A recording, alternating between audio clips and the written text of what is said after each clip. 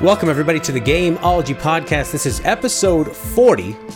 We are talking about AI in games, Team AI. I am one of your permanent hosts, Mathew Falva, and I'm joined, as always, by... Attila, Gabriel Bagiski. Attila, this subject, you're a game developer. I'm not. I'm just a game player. I like to talk about them. I was thinking about this subject. Someone had brought up squad AI in games, and I was thinking about all the different applications of a Call of Duty AI. The Last of Us has a real sort of controversial use of it that many people say is a detriment to it. We'll get to that.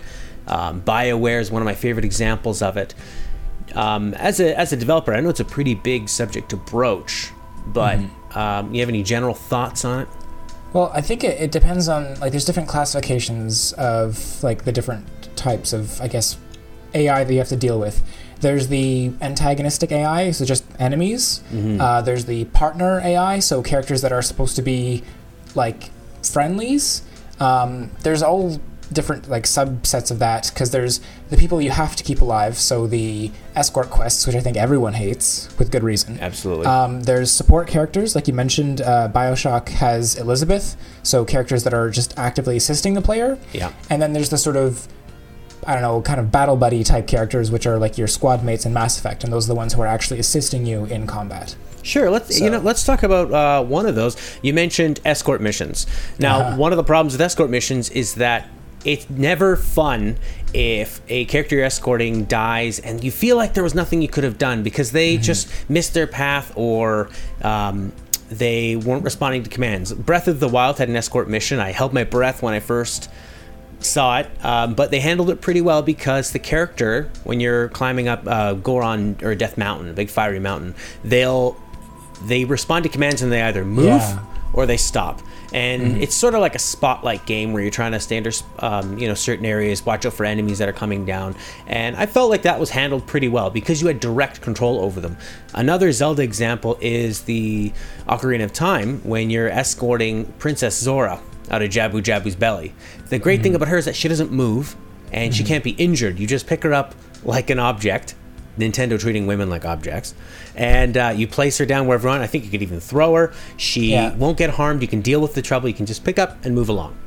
Yeah, they had a similar mechanic in Wind Waker, which I felt they handled really well, where you had one of the sort of songs you could play with the baton was a Song of Command, I think it was called. No, I don't know. Something close to that anyway. And you could sort of take control of one of two characters to help you through a dungeon. Right. And similarly, like, if you have complete control over those characters, then you're placing them where you need them to be. Otherwise, you just have a simple, like, follow me command or a stay put command. So it was relatively simple to have them help you through those dungeons, and I don't think anyone had any complaints about those parts of the game. Right. That I felt. Yeah. In terms of Last of Us is a big one I wanted to talk about because the involvement with your teammates and the cast members in that game is so important to the execution of the story and what makes it really fun. It's all about the story and the plot and the interplay between the relationships of the characters. One of the most dangerous enemies is called a clicker, and they can't see, but they can see you by hearing you. So there's a lot of location. That's right. Sort of so there's something. and it's kind of handled a little bit clumsily if you look too far into it, but it's a game, so don't look too far. But that creates a lot of tense situations where you're climbing, crawling along, trying to be very, very still and very, very quiet, waiting, holding your breath that's the second time I've said that, as these enemies walk past you. Super tense moments, but it can be spoiled because the AI kind of walks around like a bunch of morons. They walk around like tourists. They're banging into things. They're walking directly in front of the enemy. I would imagine they chose to make your partner AI not affect them just in terms of difficulty. And that's kind of... thank goodness, right? Yeah. You would never want that. Exactly. But, I mean, that just...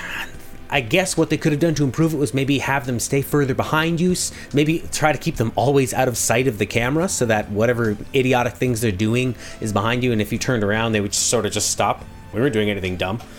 It's just when they get in front. I mean, it's still a fantastic game, and I'm sure that is a big problem, but I think that brings up maybe the main philosophy difference is how much should your AI be in charge of and responsible for, and how much should the enemy difficulty be, and those need to sort of find a perfect balance. Right. Well, I guess in the example of Last of Us, like you really, it's really difficult. Like it's an ongoing problem, right, to create AI that can navigate spaces. So having the side characters like not perfectly navigate the environment, not be like as super silent as you would expect them to be, ultimately that's just a problem where they had to dedicate and say like, okay, we've put this much time and effort into creating this sort of partner AI, having them take cover, having them move around, navigate hallways, all that kind of stuff. At the end of the day, they just had to say, look, they're gonna do some stuff that seems inconsistent. The best thing we can do for the player, for the sake of gameplay, is make it so that you can't fail because of them. Yeah. And I think that was absolutely the right choice to make. Like there's only with like the most amateur decision would have been to leave it so that if they cause noise, then it can kill you. I have seen like 1 or 2 gameplay clips where Ellie knocks over a physics object. That creates noise and that gets the player killed. Okay. But it's never like their footfalls or whatever that directly kill the player. It was only like she knocked over a physics object that caused a sound source which attracted the clicker and it happened to kill the player. So it wasn't that it alerted the clicker to the player's presence directly, it just brought them in that line. So it's definitely still not ideal. But at the end of the day, it's nowhere near as bad as a game where you would have actually had to protect any of those partners, not just Ellie, but other characters who you have alongside you, because that would have made those stealth sections just incredibly frustrating. Personally, the way I got through those sections was I just crafted a whole bunch of shivs, and every time I got near a clicker, I just killed it. I just didn't want to deal with the sneaking around, only insofar as just using the shiv to auto clear those sections. Awesome. I mean, I know that there's stealth appeals to some people. I'm just not necessarily one of them. If I had a shortage on shifts, then I would try to get through it without using them all up. But anyway, in terms of like how much responsibility you want to give the AI in a given encounter, I guess it sort of lends to the scale of a situation. Like it feels more intense if you've got a bunch of characters on your side all hailing fire on the enemy, and they've got a whole bunch of guys all hailing fire on you. It feels more dramatic that way than if you just have like a 1-on-1 or 1-on-3 sort of firefight, if the player is responsible for absolutely everything. And you can have sort of scripted stuff happen so that both your buddies and the enemies have stormtrooper aim and they never hit each other, but you can hit them, and like ultimately the player is responsible for... That's sort of the Call of Duty method. Okay, I'm not particularly familiar with... I haven't played a Call of Duty game myself, but I have played Halo, where they have that... they have like friendly AI who will like help you out in certain situations, but it never feels like having them around is detracting from my enjoyment of the game. I know that there's some people who just kill them, and that's I don't think that speaks particularly well of those people, but they just insist, no, I want all the points, I want all the kills, and leave it all to me. So they murder their friendly AI, which, I mean, if you feel that strongly about it, at least it's an option that they gave you, I guess. And they didn't make you fail the mission just because you killed a friendly AI. Yeah, no punishment for murdering your friends. It's, I mean, with that idea of having a giant force on one side and a giant force on the other, and having that actually have any kind of consequences, and having their attacks mean something, would make either your player as fragile as one of them for it to mean something, and then you kind of get that starts feeling like playing Star Wars Battlefront Online, where it's just a frag fest and you're getting taken down, at least I am, all the time from unseen sources, which is probably very realistic in terms of certain types of war. Another way to do it is if you have a bunch of minions on the other side, they're smashing into each other, and you're controlling, say, the hero character, where you have a lot more strength and you're just, cutting swaths through them. And that way it keeps it feeling a little more realistic and grounded. And then you have, like you said, the sort of the Stormtrooper AI side, where I feel like when I play some of these Call of Duty games, you get into an area, there's a bunch of enemies on one side, a bunch of enemies on your side, everyone's just kind of taking cover and waiting for you to do it, really. They're like yelling things and they're shooting and stuff, but and they might take out the odd person here or there, and I can't speak for every Call of Duty game. When my big brother gets here, he's going to kick your butt. Yeah, exactly. And it's... It's like when I'm moving a lot of objects from, like, say, the car to the house, and my girlfriend just slowly moves around, waiting for me to do it, or we'll find some other task to do until I come in and do all the headshots, for that metaphor. So, you know, in that sense, like, I understand why they do that, and you're empowering the player character, and I think if you can empower them and just, I mean, really it comes down to making it fun and finding that magic combination of... I mean, I read a like real quick side note, a story about Mass Effect Andromeda and the troubled development, and they were saying how they had come up with all these other things that they're going to do, space travel, procedurally generated planets, and it worked, but they couldn't make it fun, and that's the main thing. So if you can make that engaging and not have these moments where the AI screws up the character and punishes, you know, player progress, makes it frustrating, then you just kind of have to go with what works. Yeah, I mean, that was one of the major faults with the Last Guardian, right? Is that there was that Trico, I think is the creature's name. Yeah. And it's like there's a lot of these moments where it's scripted, it's supposed to do something, like this giant griffin creature is supposed to pick up this physics object and drop it over to the player so that you do it, but just, it won't. Mm-hmm. And you can't, like, force the animation to make it do it. Like, you have to leave and come back, and then the animation figures out, like, oh, I should be doing this thing.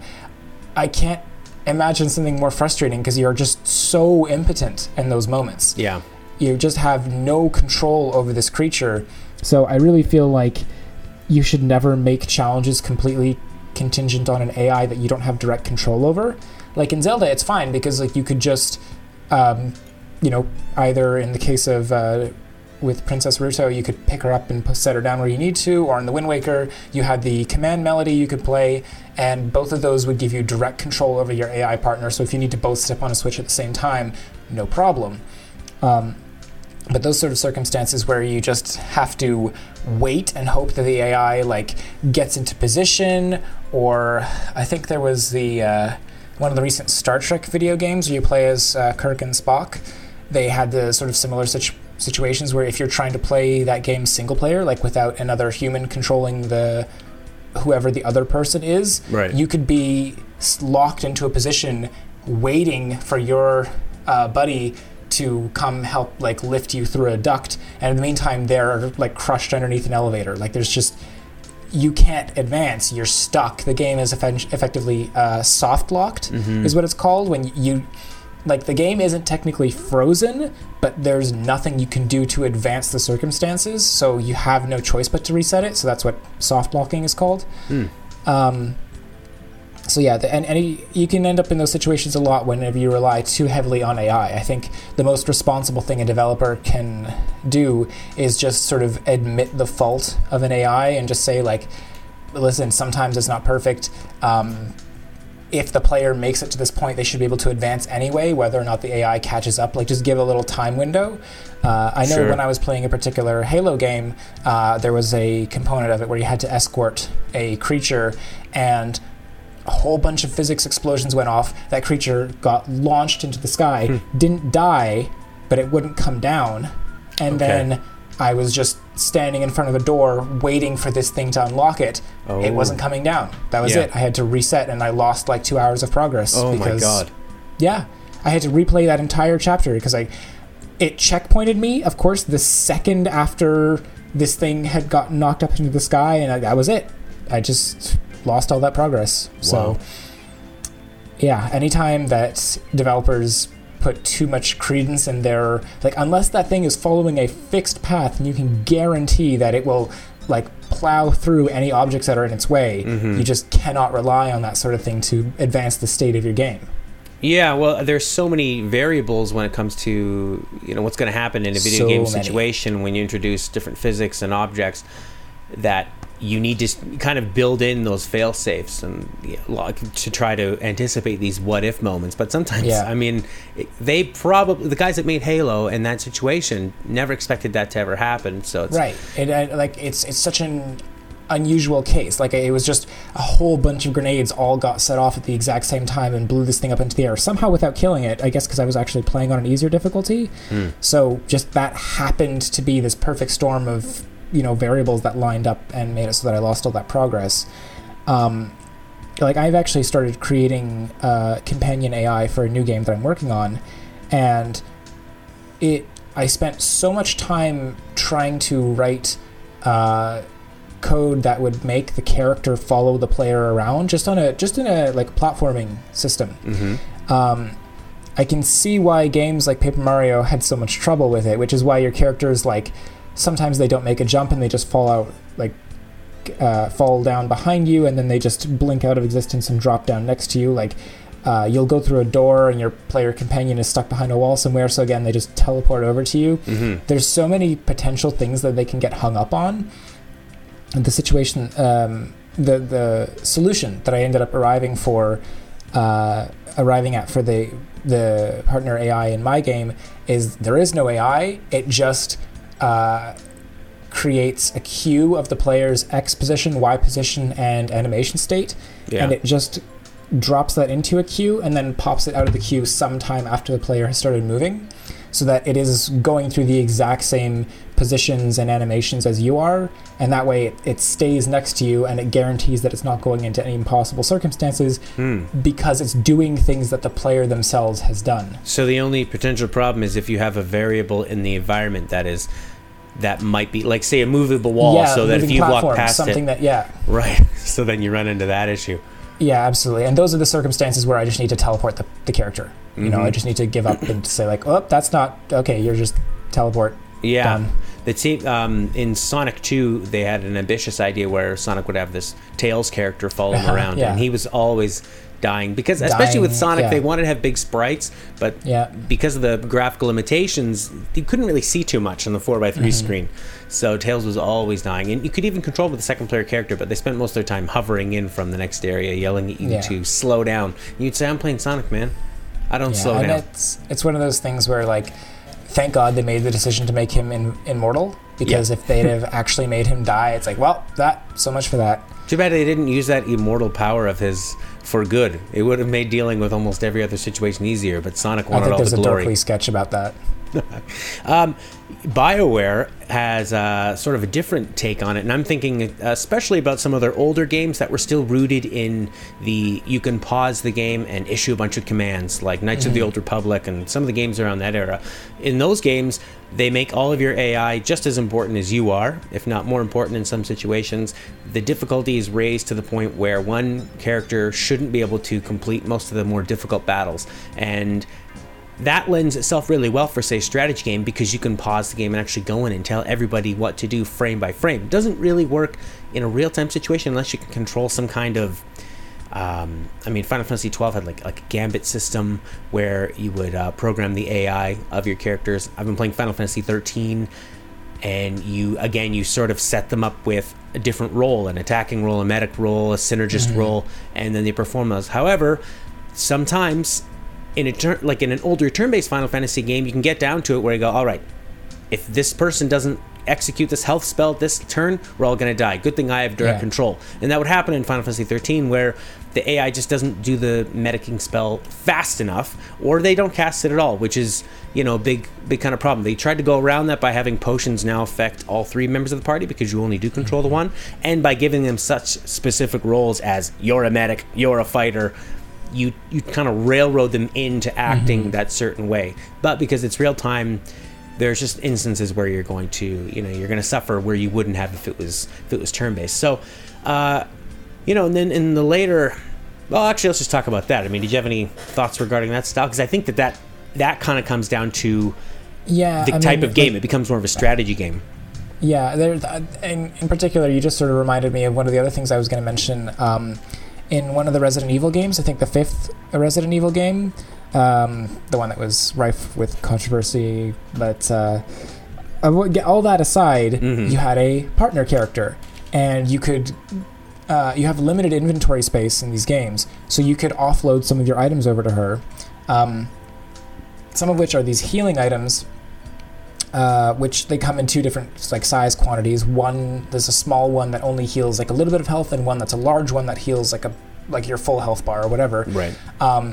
And I remember someone describing their experience playing that game when they were injured, but just a little bit, so they weren't super concerned. They were just still pegging off at the zombies, whatever. And then all of a sudden they see out of the corner of their vision the AI is running at them with a full heal kit. And it's like, oh no, don't waste that. No. So it's like he's now running away from the AI that's trying to help him. Right. He's more afraid of this other character than he is of the zombies. Oh my god.